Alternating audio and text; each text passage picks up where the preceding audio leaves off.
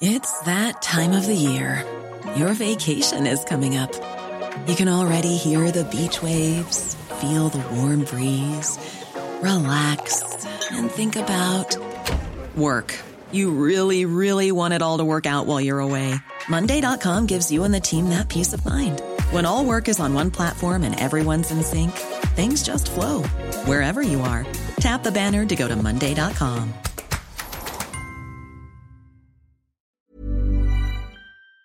Now, listen, they want me to say hello, welcome to the James Well Best Bits of Tonight's show, which you can hear every night, Monday to Friday on Talk Radio from 7 till 10. But I said, wouldn't it be best to call it the worst of Whale? So have a listen, see what you think. Now, Lord Adonis, good evening, sir. Welcome to the programme. Good evening.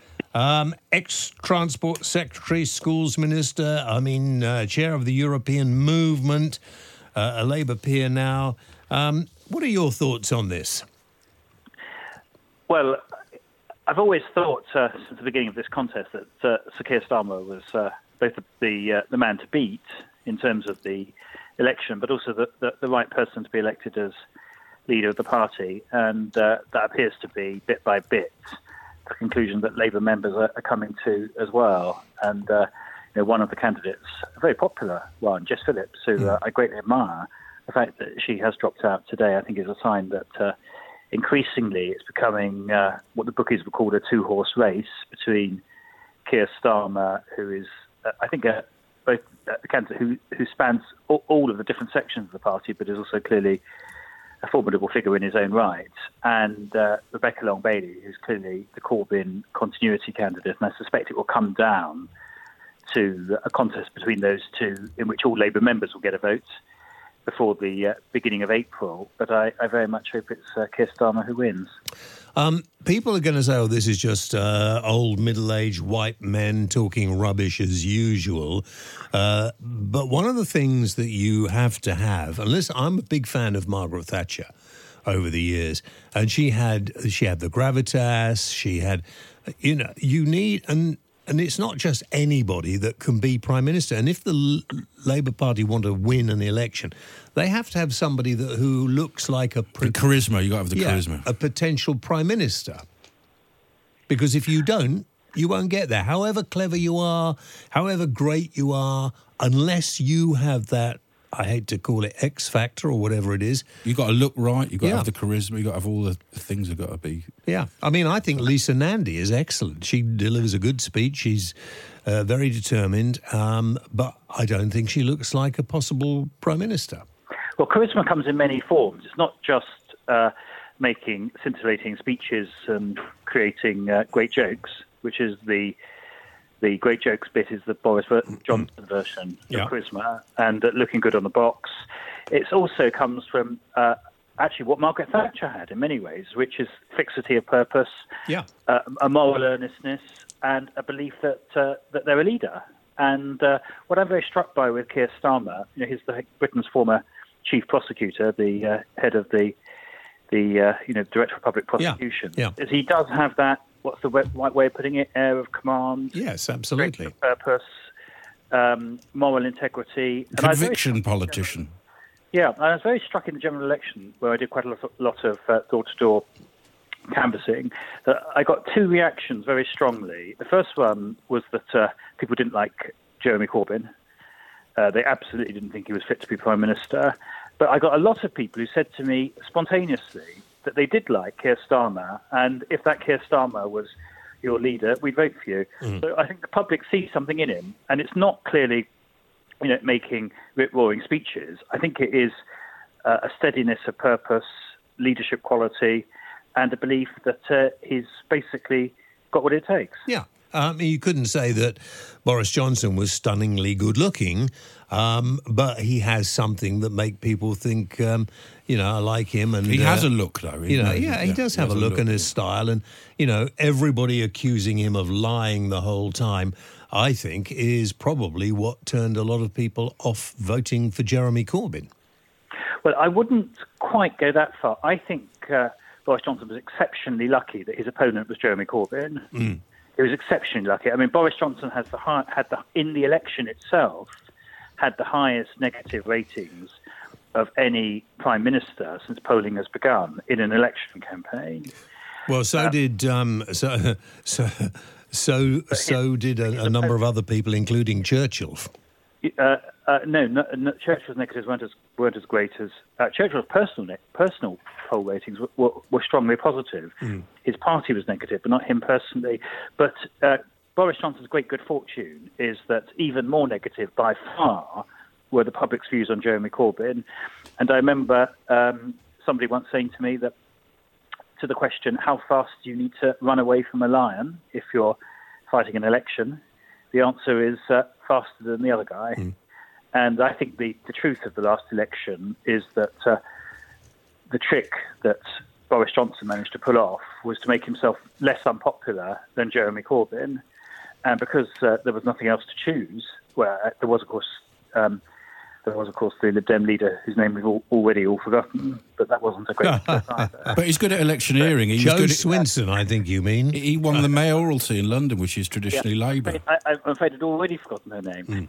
But that's the reason, to be frank, I think, why Boris Johnson... Well, it's certainly true that he does have leadership qualities. There's no doubt about that at all. The way he managed to seize control of the Brexit agenda from Theresa May. I mean, you saw literally one day you had no leader, next day there was a leader. But it wasn't because he was a popular leader. I think it's because he was the least unpopular leader. The James Whale Show. Come praise the whale. On Talk Radio. Dr. Evan Lawrence, Senior Lecturer at the University of Central Lancashire and counter-terrorism expert, joins us. Doctor, good evening. Good evening. Why on earth would we even think about releasing somebody who has committed a terrorist act? Well, I mean, you can't keep people locked up forever. I would.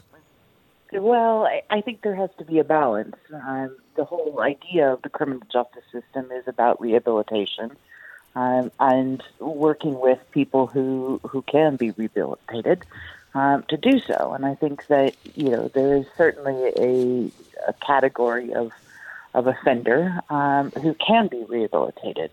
We're not talking about, people who have gone out and committed multiple murders and, things like that. But I think, when you start looking at things like, someone who has possession of terrorist material but hasn't actually done anything, or... Yeah, I'd lock them up for at least 50 years. And we do let out multiple murderers here. Like the bloke who went round stabbing people down the road from where we are now. He was out on day release, was wearing, not day release, he was on a tag, wasn't he? Yeah. And then went out and killed people, and some people even got upset when the police shot him dead. I'd have thought we'd all be cheering. Well, I think that's probably a loss of a life is a loss of a life, and I don't think anyone needs to be cheering about that. Well, I disagree. I'm sorry. Are we not just too soft on people in this country who have tried to go out of their way to actually harm innocent people going about their lives, who've wanted to plant bombs in places where innocent people, children, are going to get blown up? Well, he was randomly stabbed innocent people and killed them. Hang on, we're supposed to feel sorry for them and try to rehabilitate them. Why? Well, no, I mean, I really take umbrage with what you said about the... Good, tell me. Cheering about someone dying. If you think about it in the context of, we have huge issues and there's a huge uproar in this country and the West when you have someone in the Middle East or saying, death to America and cheering at attacks and things like that. But we say the same thing.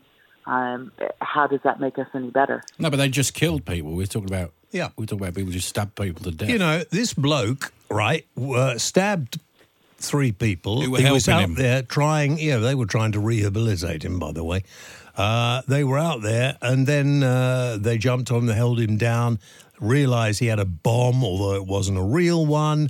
The police were there, special operations were there. And they shot him. Well, best thing that could happen to him. Okay, I won't cheer, but jolly good job too. Am I bad for saying that? Well, I wouldn't say, I would certainly not. You want to compare me to a Saudi Arabian prince? Yes, if you're sitting cheering for someone to die, then yes. A murderer, though. Somebody who's just killed people. It's the exact thing. Oh, well, I'm sorry. It's not the same thing, is it? Because he's a murderer. I think we're going to have to agree to disagree on that one. You can't disagree that he was a murderer. Well, no, but we're not talking about whether he is guilty or not. We're talking about someone at a fundamental level being a human being and losing their life. Well, I don't think he is a human being to be. I mean, he's not a human being anymore. He's dead. He's gone. But why would anybody be concerned about it? Why would anybody be concerned about someone losing their life? Well, somebody who's already taken the lives of innocent people, why would anybody be concerned about somebody who'd done that? Well, I think what we're talking about here is two different things. That, do I have a problem with the man having been shot by the police? No, he had a bomb vest on. Whether they think that was real or not, I think is immaterial at this point. Did the police legitimately and legally kill him? Yes, of course they did. And I would say that, that was probably a good decision on their part. Now, am I cheering that this man is dead? No. He is a human being. He has family. He has relations and things like that. That I would never... I would think they're all a lot better off without him. The James Whale Show. Come praise the whale. On Talk Radio. Anyway, let's talk to Stacey Hillard, who represents Republicans abroad. Stacey, good evening to you. Hi, evening. I just want to make clear I'm no longer with Republicans abroad. It's been quite some time since I've been with them. Oh, dear. I'm still a Republican. It's fine. But you're not abroad? No, I'm still abroad. Oh, you're still abroad? So, well, you are a Republican abroad, then? Yeah. I am. It's but just the organization doesn't you're not with a exist. capital. You don't belong to that club anymore. Correct. Is there a reason? No reason. Just the organization ceased to exist and it changed and people move on to different things. Right. Yeah, you didn't like the people who were there, so you got out. Yeah, very good. What do you think about Donald Trump? Well, I've always been somebody who has been on the fence with Trump as a Republican. I'm much more of a traditional Republican, more of an internationalist type of Republican. But, I talk to people back home. They're quite happy with some of the things that he's been doing. And they say, maybe he's the only person who can do some of these things and trying new tactics that haven't been tried before. Yeah, I suppose you're right. But I'm beginning to think that Donald Trump is at the moment sort of talking for the real Americans, isn't he? I think he does. I think that one of the things the Democrats in particular are having a problem with their primary that's going on is that they're not talking to the people who will actually decide the election. The elections are won in the middle. They're won by people who are not always politically engaged. They're not on the fringes of the parties. They're not on the extremes, and that's who the Democrats are speaking to, the far left of their party. And do you think, what he said at Davos today, talking about climate change, what he said about it, I think a lot of people probably agree with. I think people do agree with him on some things. I think there are a lot of people who have taken issue with the president leaving the Paris Climate Change Accords, but also people who say, well, why should we change if nobody else is going to? Let's go ahead and lead in other ways. And in the U.S., the way that our system works with the 50 individual states, which are kind of like little individual incubators of policy, lots of different things are changing and happening on the state level. It's quite interesting. Here's Greta Thunberg saying she can see carbon dioxide in the air. Not really sure how that works. Maybe it's invisible, isn't it? Yeah, mystical powers. Yeah. But the people who are following that line are like prophets of doom. And we don't, there are scientists on all sides. We need to clean up our act for sure. But it's off-putting, isn't it, when they're so definite like that? And you've got to stop doing this or the planet's not going to be inhabitable in 8 years. Well, if that is the case and it's so serious, we should say, right, we're going to get rid of everybody's car now. Nobody's going to fly on an aeroplane. Nobody's going to do this.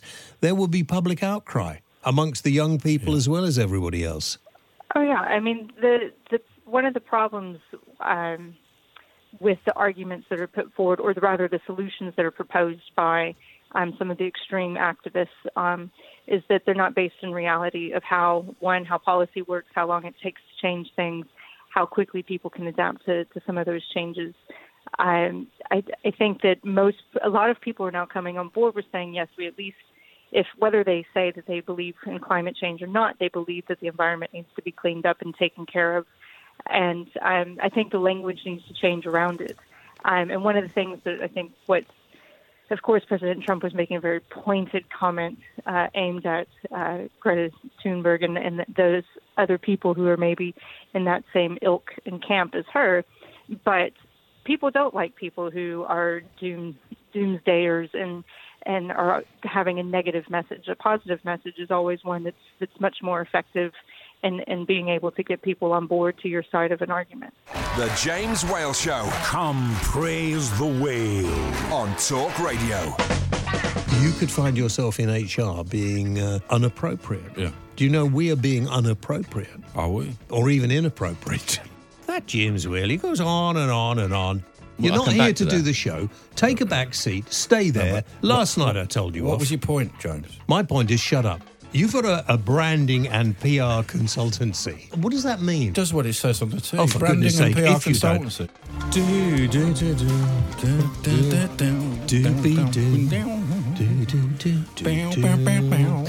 Here's the question I have to ask. Why does everybody in movies now talk like this? Have you finished? Well, I mean, have you? Hi. James Whale on Talk Radio. And featuring Ash. Oh, they have done it. That's nice of them. Yeah. It'll change. We have to adapt. I mean, I've got an anorak where you can now unzip the arms. So if it does suddenly get hot, so that's the sort of thing we're going to have to do to adapt to the change in the weather. That was the clips for today, the worst of Whale, the best of James Whale. Thank you for listening. I hope you enjoyed them. Well, I suppose if you didn't enjoy them, you won't be listening, will you? Anyway, I'll be back 7 o'clock until 10, Monday to Friday on Hi, I'm Daniel, founder of Pretty Litter. Did you know cats tend to hide symptoms of sickness and pain? I learned this the hard way after losing my cat, Gingy. So I created Pretty Litter, a health monitoring litter that helps detect early signs of illness by changing colors, saving you money and potentially your cat's life. Pretty Litter is veterinarian developed, and it's the easiest way to keep tabs on your fur baby's health right at home. Go to prettylitter.com and use code ACAST for 20% off your first order and a free cat toy. Terms and conditions apply. See site for details. Talk Radio. Have a great day. Thank you for listening.